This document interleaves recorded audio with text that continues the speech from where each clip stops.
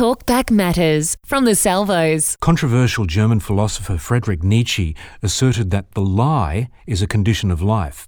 Bella DePaulo, a psychologist at the University of Virginia, researched 147 people and concluded that most people lie once or twice a day. Also, a person lies in 1/5 of social exchanges lasting 10 minutes or more. And college students lie to their mothers in 1 out of 2 conversations. This is in the research of Dr. DePaulo. What about little white lies? Are they okay? Psychologist Meredith Fuller shares insights.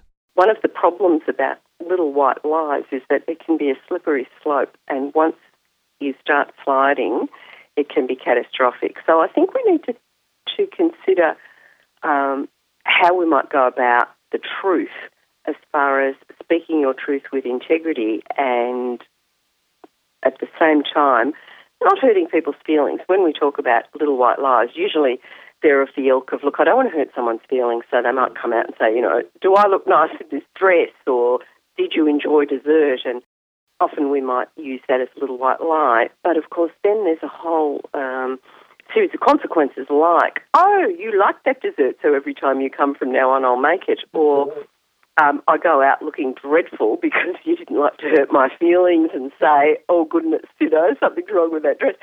So we can perpetuate something that's not appropriate, but also we're not being honest with ourselves. And I think there's another way of being honest and open and not telling lies that can lead to a slippery slope without feeling that we're not being caring or positive or helpful. So I think it's working out what's the difference between understanding the intention behind someone's question and how you might respond, and the difference between, oh, it's just easy to tell a white lie, or it's just easy to just dismiss something and say X, Y, Z, being a slippery slope that ends up being, oh, now I've got to remember everything I said because I have to perpetuate a whole series of responses, and then I become so accustomed to just, playing with the truth, I forget what the truth is, to, oh, look, I've lost my integrity. So I guess there's a way of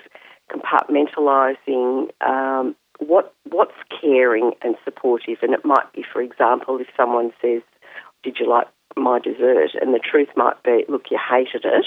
If you say a white lie and say, oh, that was marvellous, the problem is you might get it the rest of your life, but you don't want to say, oh, it was horrible.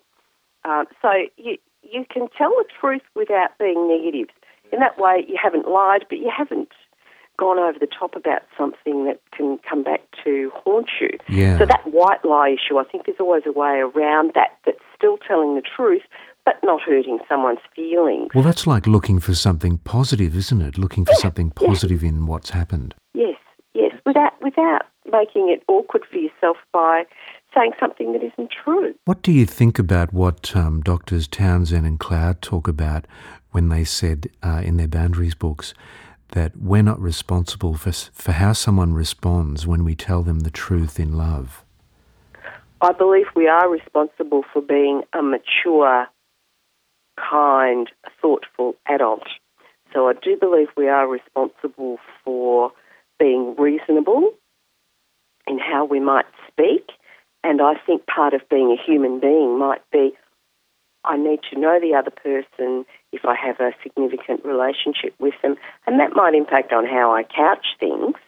Now, again, I agree, we're not responsible for how the recipient takes on board the response, particularly when they've specifically asked us a question and we are being honest and open. But I think there's a big difference between speaking from the heart with integrity to just opening your mouth and speaking with the notion that I don't care how I deliver that message because I expect them to decode it and then deal with the consequences. Yeah. I believe there's a middle ground where you say, as a reasonable, adult, mature person, I do think about what is a good, helpful, useful way to communicate well to the other person. How might I help them hear the message? How might I help them process that message? And yes, I have responsibility for that. I don't have responsibility for the outcome when I've been asked, but I do have some responsibility as a communicator in how I put that across. Does that make sense to you? Absolutely. And I think that's why they also mentioned that sort of with love sort of scenario, because they were thinking along the same lines. For myself, I really want to grow. I really want to become better at what I do. And sometimes I've asked for feedback and people are afraid to tell me the truth. And so I don't get a straight response, and that actually frustrates me.